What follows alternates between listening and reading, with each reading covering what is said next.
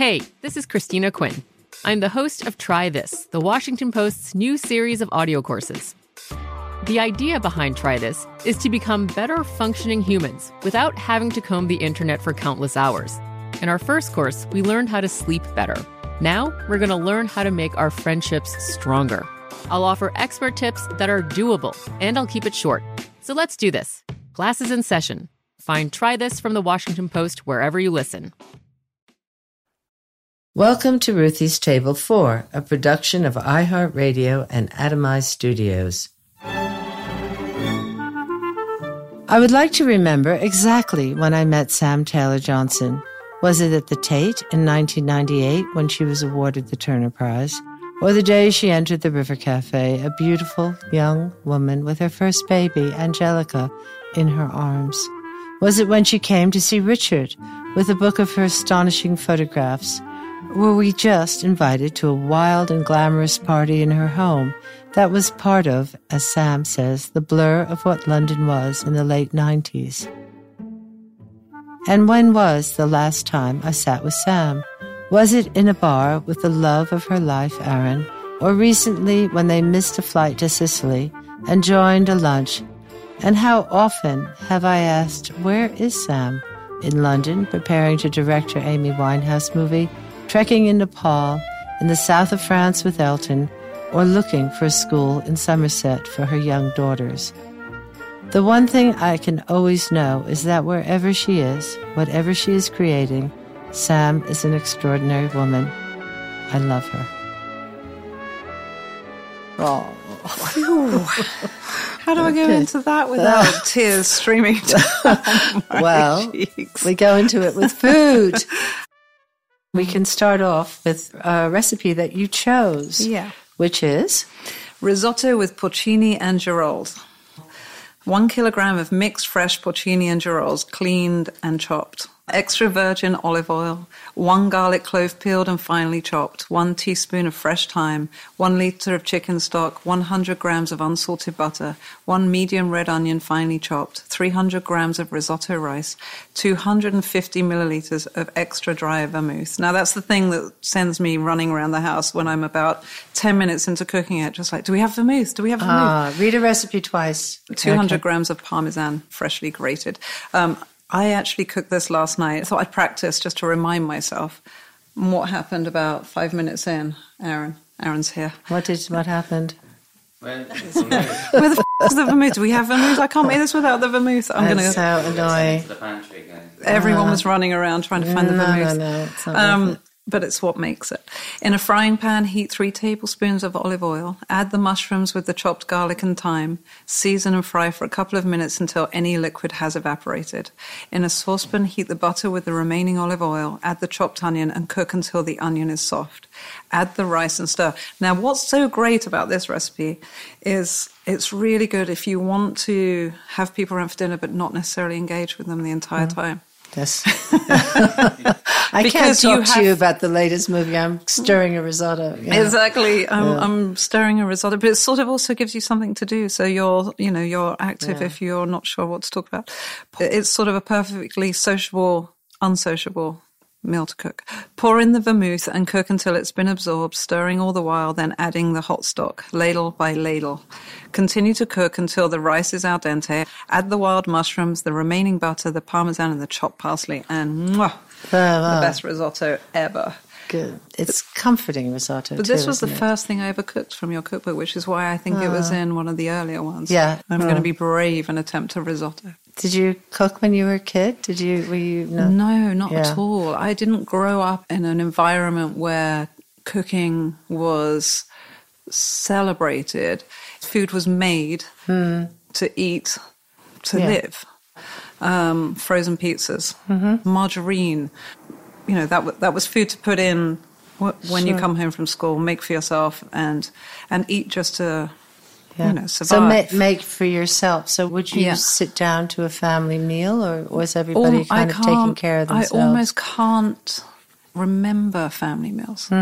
So I think that's, again, why I feel so excited about a kitchen very alive with food being cooked and bread being baked and aromas and activity, because ours was definitely not that environment. Sometimes I talk to people who grew up with the romantic idea of the family sitting down to a family supper and sitting and talking about the day. And some people described having a mother that worked the night shift, or a mother or father who came home from work and were exhausted, or they came home from work and they would prefer to do homework with you than cook. I mean, there are many reasons why the image of the family meal perhaps is somewhat romanticized, but it is important, something that, as you say, we try and create for our kids.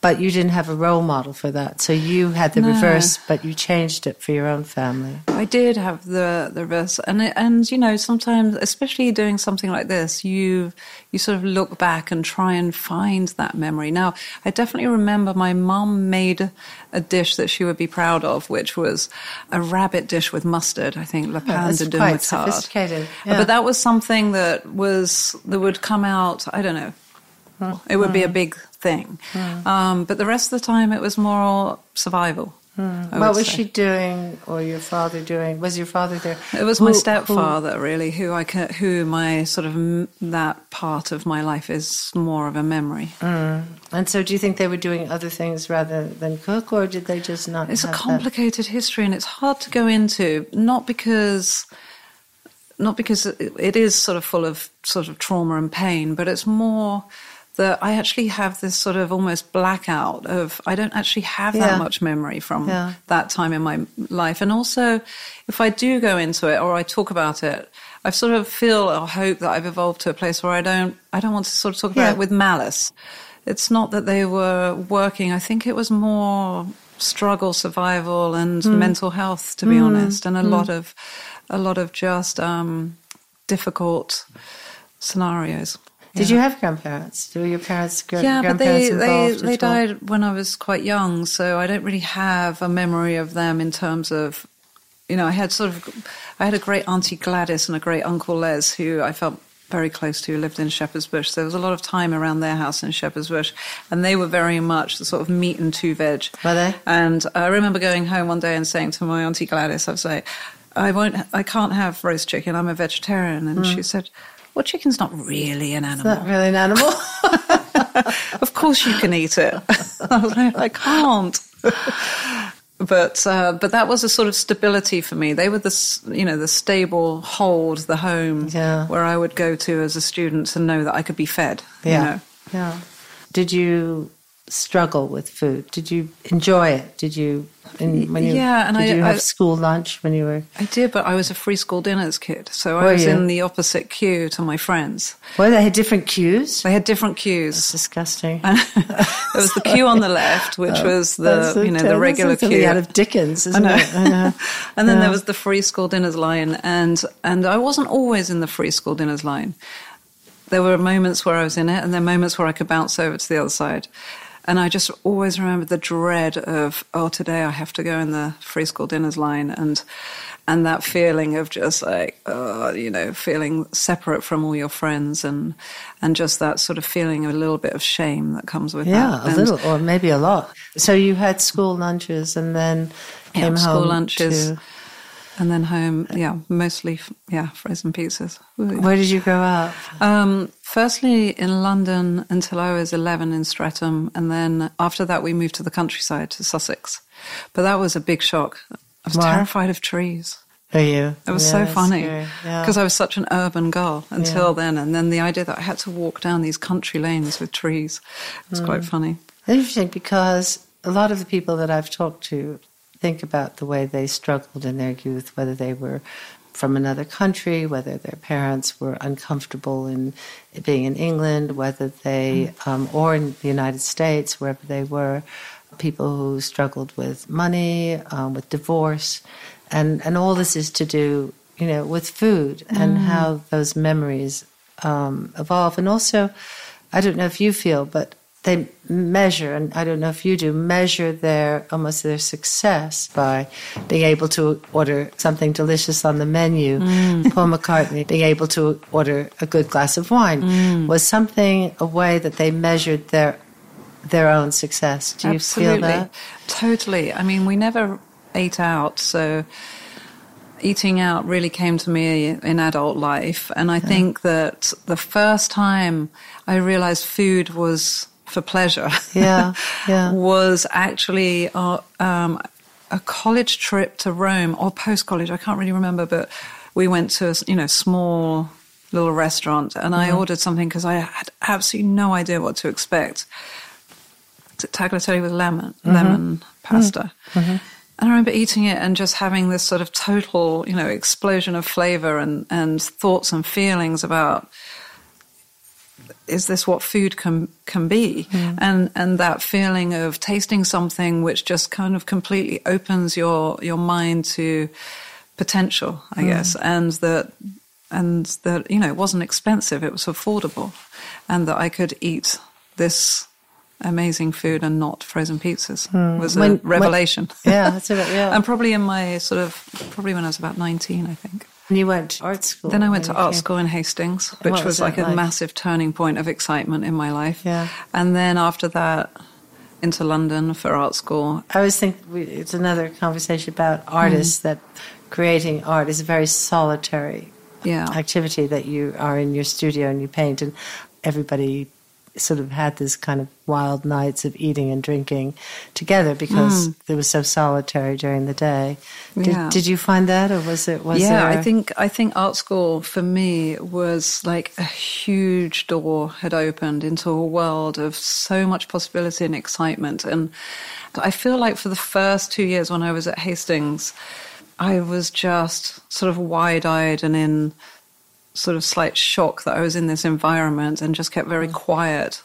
And then I went to Northeast London Polytechnic, which was a very robust sort of shipbuilding yard feeling, because I was in the sculpture department. And then I left there after the first year and went to Goldsmiths, which by comparison felt like a sort of Swiss finishing school, because people were very elegant and they were talking about ideas. And I felt very like I was sort of sitting on the outside watching and feeling this environment being so alien. Was that the days of Michael Craig Martin and Damien and Tracy? It was. And the freeze had just happened, so there was a lot of debate around this huge exhibition that had sort of thrown all these young artists that were still at art school onto the map, and there was a sort of freeze and an anti-freeze. And I just sort of sat again and sort of listened and felt the debate between everything and everyone, but sort of also knew I was in the eye of a storm, and eye of a very exciting transitional moment in the art world, because these artists, like Damien, had a studio outside of art school and was already, functioning as an artist and selling and having exhibitions, and Gary Hume and Sarah Lucas, it all was just this sort of bubbling energy that I felt but didn't quite know how to access, because I was still sort of feeling a bit quiet on the outside. It really took going to Tracy Emin and Sarah Lucas had a little shop in the East End just off of Brick Lane. And it really took going to that little shop to feel that anything was possible, that anything they made was art, and they were artists, and they were allowing themselves to be that. And it was that moment for me that was quite pivotal in understanding I could allow myself to be an artist, that I could actually sort of say it out loud and actually be creative. And I think up until then, you sort of feel like you're in the wrong place at the wrong time, and you're not meant to be there feeling. Were you as adventurous in your, I guess, development as an artist as maybe in food? Did you go to Chinese restaurants or Indian restaurants? Did you drink tequila, drink whiskeys or wines? No, Indian restaurants was absolutely where we all went, because once I became friends with Tracy, we all would, sort of be in that neighborhood, and we'd all, go in and out of all the different Indian restaurants around that area and find our favorites, and that's where we would gather. I felt like exactly how you said earlier about McCartney saying it was a measure of success. I'm growing into my own person because I understand food. I'm growing into my own person because I can take myself to a restaurant and I can actually order something that's completely different to anything I've ever tried before. And I think it's a feeling of, one, you're sort of stepping into being an adult, but also you're stepping into sort of a feeling of new success, not necessarily, huge financial success, but beginning to be able to take yourself places. Yeah.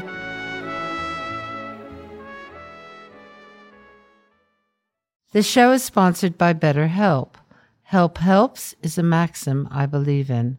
We all carry around stress and hardship, and when we keep it inside, it starts to chip away. Therapy is a safe place, and therapy is for everyone. If you're thinking of starting therapy, give BetterHelp a try. It's entirely online, designed to be convenient, flexible, and suited to your schedule. Just fill out a brief questionnaire to get matched with a licensed therapist and switch therapists anytime for no additional charge. Visit BetterHelp.com/Ruthie today to get 10% off your first month. That's BetterHelp, HELP.com/Ruthie. BetterHelp.com/Ruthie.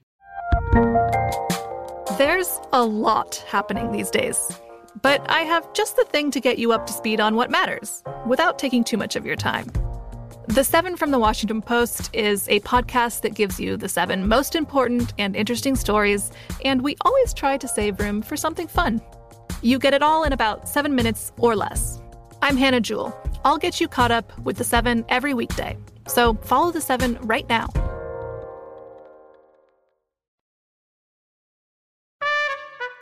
My first job as a waiter would have been when I was at school. I worked in a local Beefeater steakhouse and used to have to wear a Beefeater uniform. Little apron, is it? Little apron. And then Vic Naylor's in Clerkenwell. Do you remember Vic Naylor's in Clerkenwell? It was a great restaurant, and I mean, it was just fun, but it was also terrible because we all used to get absolutely trashed. And I remember going to a table and someone said, "Do you have any bread?" And I said, "Yes, let me go and get it." And then it was just up the road from St. John. And I said, "Quick, where's the bread?" They're like, "Oh, we don't have any. Can you run to get some from St. John?" Absolutely. I ran to St. John. And then my then manager was sat at the bar. He said, "Come and have a drink with me." I sat down and had a drink, which turned into 2. And I was, the bread. Quickly got the bread from St. John and ran back. I was like, "I've got you some bread." And then they finished there like half an hour. It was about an hour ago. This place is terrible. Let me see the manager. Let me go and get him. I'd run down to St. John, pull him out the bar. And the whole story is that he then went up and said, "You asked to see me." "Yes, the service is terrible." He said, "Yes, I agree. Now you should leave." What year was that? That was right after I left art school. So 90, maybe. Yeah, times have changed, I think. Yeah. Do you think? Maybe there's still those places, but we've all become much more. Do you know the story about Damien and which one? Which one? The one at the Groucho Club where he and Ant got completely trashed. Do you know this? No. I banned somebody from the River Cafe for being rude to one of my waiters. Yeah. And I was telling the story. I was telling Ant, and he said, "Well, Damien and I went, and we got completely." Trashed. They closed the doors and we were kicked out and we went on the street. And then we found a ladder and we climbed up and we broke a window. We came in and then we got sick over the pool table. And then we went and got some alcohol out of the fridge and we drank that. And then we took something and we crashed out on the sofas. And Marianne, the manager, came in the next day and she said, "I could call the police. You broke and you entered. You damaged my property. And you stole stuff, But instead of calling the police, I am going to ban you for 24 hours. 24 hours. So brilliant. Those were the days. And I had a customer who just was slightly rude to somebody. And I said he could never come back again. That's the difference. It is the measure of a person. Well, that's why it's good to. Yeah. I think people date people in restaurants, You go on a date and see how they are to the waiter, or you interview lots of people. Have you ever interviewed anybody for a job in a restaurant? Totally. Yeah. You had one this morning. I had one this morning. Did you? Before I came here, I met with someone to hire for the movie, actually. Yeah. Perfect. Perfect. They were Perfect and brilliant. Oh, yeah. Good. And so from being in art school and then being an artist, what was it like once you were all working and I hate to use the word successful, but successful, when you and Jay lived in that house and parties? Did you care about food then? Did you think that you all wanted, or was it important to you? It's hard to sort of cast my mind to that era, because it's that thing, I think Coco Chanel said it, it's, I'm 6 people away from the person I once was, I think. Yeah. I sometimes feel like that, and so when I think back to those times, I think of myself as a very different person. And so much sort of shift and change within myself happened during that period. I was suddenly sort of living in this very sort of grand house and living a very different life, and it was all sort of fast rolling and high octane. And fast rolling and high octane is fun, and then it's so hard to maintain. Yeah. And I couldn't maintain it, and I definitely sort of felt like, would throw these parties, and then I would disappear off at about 10 o'clock. I remember. Do you remember? Yeah. The part that you didn't talk about, or we haven't talked about in terms of food and being an artist and in that lifetime, was when you were ill. Yeah. And the diet that you then, and I remember very well your rigor in dealing with your illness in the way you ate. And I think it was really before a lot of us thought about food and health. And you were unhealthy, and you used food to think about health. And you also took, you went the scientific route. So you went for the medicine and for the but it wasn't alternative. You did it, but you did do a diet. I remember you very clearly talking to me about no dairy. Yeah, I mean, I have to sort of almost step outside of myself to talk about it. But in 1997, 6 months after I had Angelica, who's my eldest of 4 daughters, I got diagnosed with colon cancer. And of course it was, a shock. But there was such an urgency in my mind to be well and to get back home and be a mother and be present that I just sort of, almost jumped out of the hospital bed, and I'm back, I'm fine. And then 3 years later, I got diagnosed with breast cancer. And then I didn't leap out of bed, and I didn't say, I'm back, I'm fine. I sort of quietly retreated into myself, I think. And I went to a very sort of almost a totally different personality to somebody I knew myself as, in a way, in order to figure out a way to get through it. And it's a trauma, and in that trauma, you have to sort of figure out, what are my options? What are my options of survival? And obviously when you're in it, you're not thinking clearly in that way. But, it was very much the first time I didn't take it seriously almost. The second time, I'm going to take this very seriously. I want to live. I want to be a mom and be around. And that was that was the thing. I had Angelica as my purpose and goal to survive for.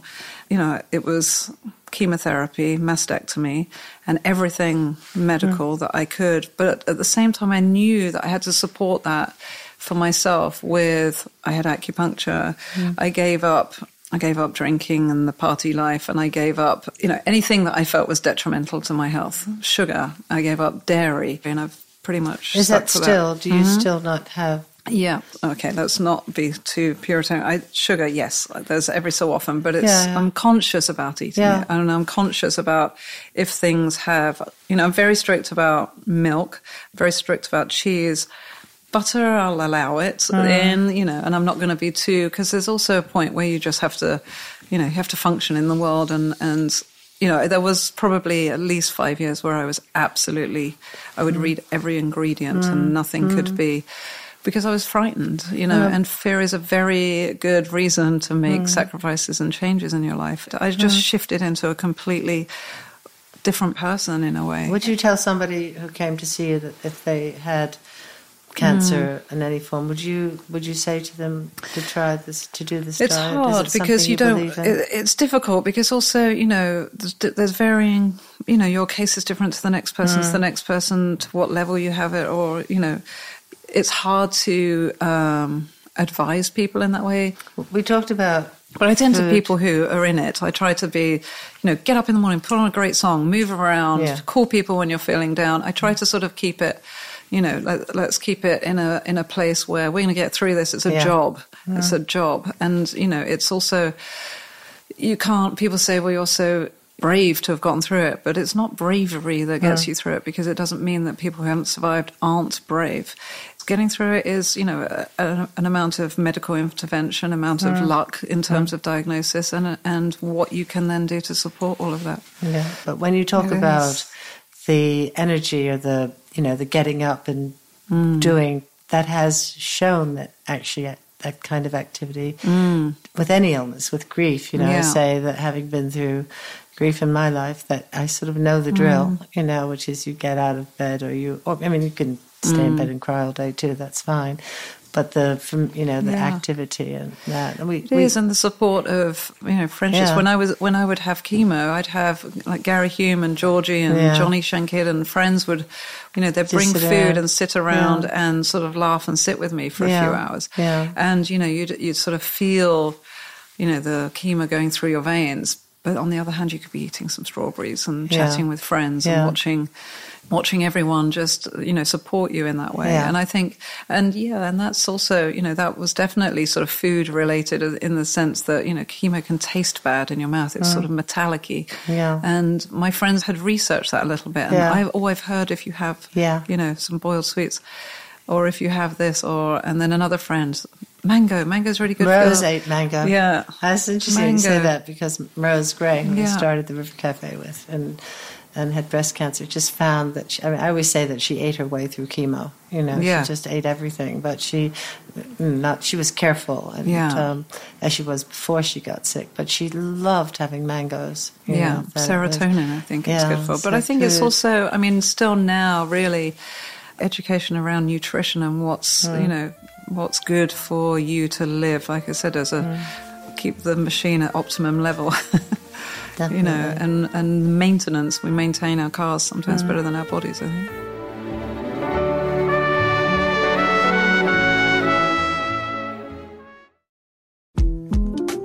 The 2024 presidential campaign features two candidates who are very well known to Americans. And yet, there's complexity at every turn. Criminal trials for one of those candidates. Young voters who are angry. The Campaign Moment podcast from the Washington Post gives you what matters. I'm Aaron Blake, and I'm covering my 10th election cycle. My colleagues and I have insights that you won't find anywhere else. So follow The Campaign Moment right now, wherever you're listening. Hey, my name's Jay Shetty, and I'm the host of On Purpose. I just had a great conversation with Michael B. Jordan, and you can listen to it right now. Michael is known for his performances in both film and television. His breakout role was in Fruitvale Station, playing Oscar Grant, which earned him widespread praise and numerous award nominations. His portrayal of Killmonger in Marvel's Black Panther, one of my favorites, further solidified his status as one of Hollywood's leading actors, earning him widespread acclaim for his complex and compelling performance. In our conversation, Michael really opens up. You're going to love listening to it, and I can't wait for you to check it out. The closest to getting what you want is always the hardest. It's always the feeling when you're getting ready to, people give up right before they get what they've always wanted to get. People quit. Listen to On Purpose with Jay Shetty on the iHeartRadio app, Apple Podcast, or wherever you get your podcasts. Hi there, my name is Hamish. I am one of the chefs here at the River Cafe.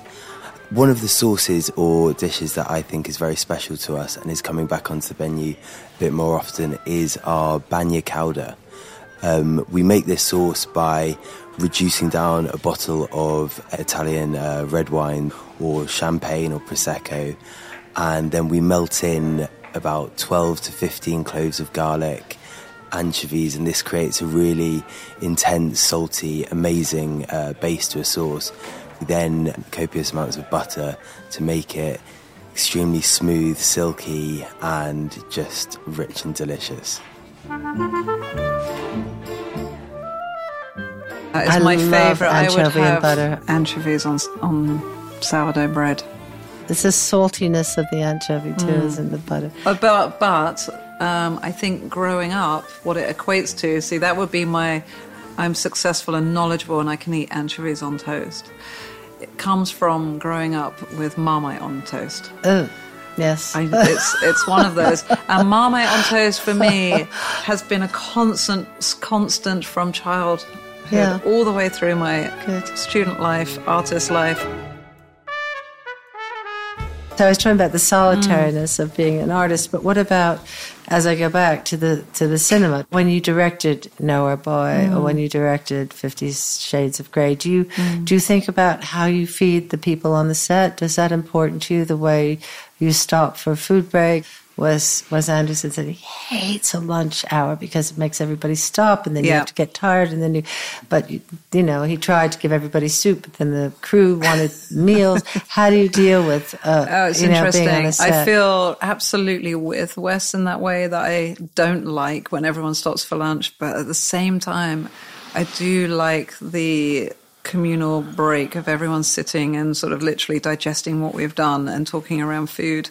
And I always try to make sure we have reasonably good caterers so that everyone's just sort of enjoying that time rather than just complaining, ugh, this is disgusting. Was there a difference in doing Nowhere Boy and 50 Shades of Grey from... I'm sure there was. I can't remember. 50 Shades had its own trauma. But Aaron and I made a movie in 21 days. We made 1 million little pieces, and it was the smallest budget, but we had the best food. Does the food culture feel very different from Los Angeles? You've moved from LA to back to the English countryside. To the English countryside. So what about food? How does that feel different? It's a radical shift.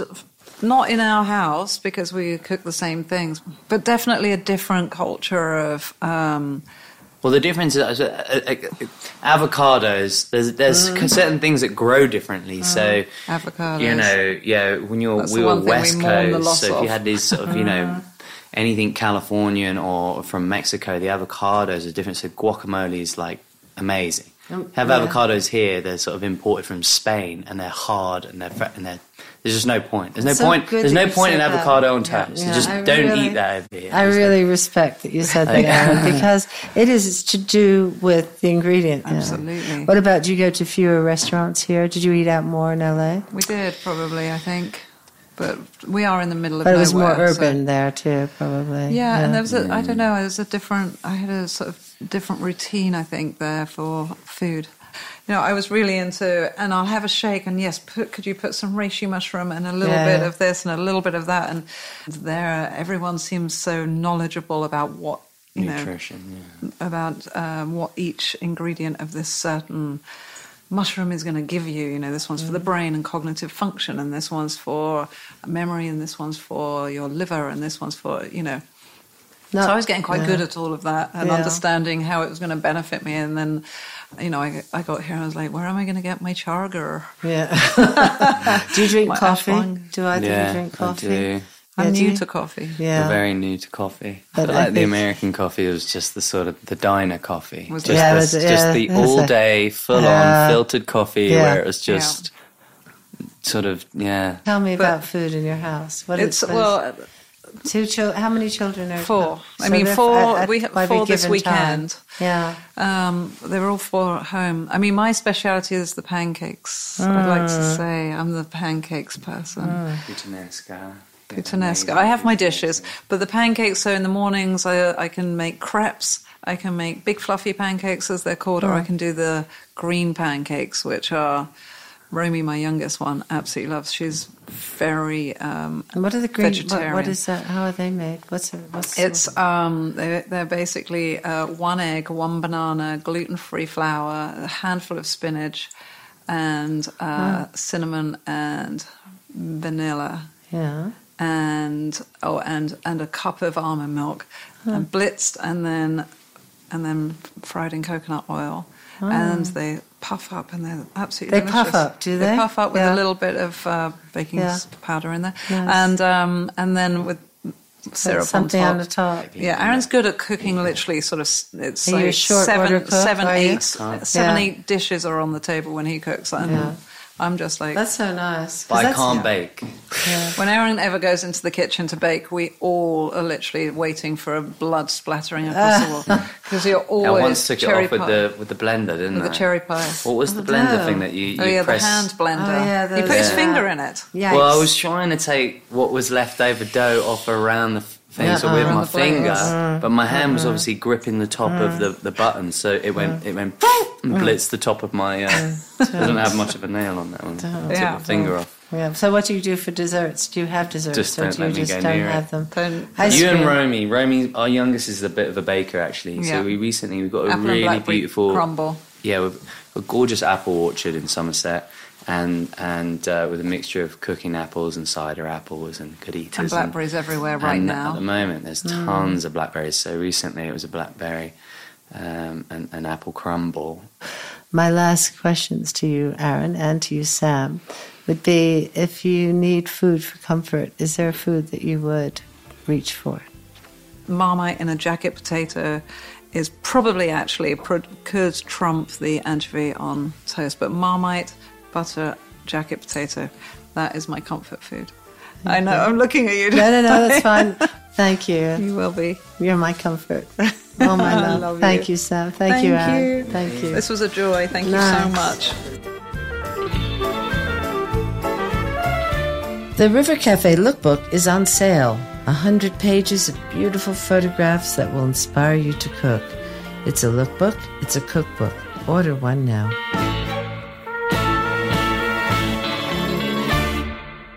Ruthie's Table 4 is a production of iHeartRadio and Atomize Studios. For more podcasts from iHeartRadio, visit the iHeartRadio app, Apple Podcasts, or wherever you listen to your favorite shows.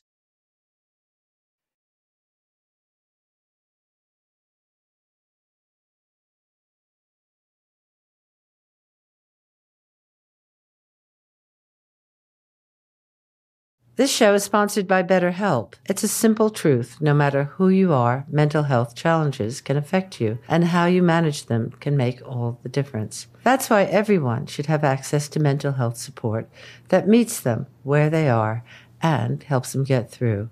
BetterHelp provides online therapy on your schedule. It's flexible, simple to use, and more affordable than in-person therapy. Connect with a licensed therapist selected just for you. Learn more at BetterHelp.com. That's better, HELP.com. From BBC Radio 4, Britain's biggest paranormal podcast is going on a road trip. I thought in that moment, oh my God, we've summoned something from this board. This is Uncanny USA. He says, somebody's in the house, and I screamed. Listen to Uncanny USA wherever you get your BBC podcasts, if you dare.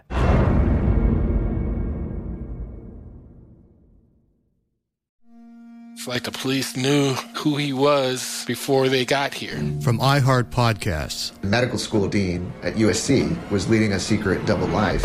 He's breathing right now? Yes, he's absolutely breathing. I'm a doctor, actually. A story about money, power, and corruption. When people fall in line, they fall in line. Looking back, I realized, everyone knew. I'm Paul Pringle, an investigative reporter for the LA Times. Listen to Fallen Angels, a story of California corruption on the iHeartRadio app, Apple Podcast, or wherever you get your podcasts. Do you love Selena? Like, really love? Whether you saw her live, saw the movie as a kid, or saw her looks all over TikTok, there's no shortage of reasons to stan the Queen of Tejano. And Stan, we do over 3 whole episodes of our podcast, Becoming an Icon. We're reminiscing as lifelong Selena fans, sharing hot takes and telling her story. Listen to Becoming an Icon on America's #1 podcast network, iHeart. Open your free iHeart app and search Becoming an Icon.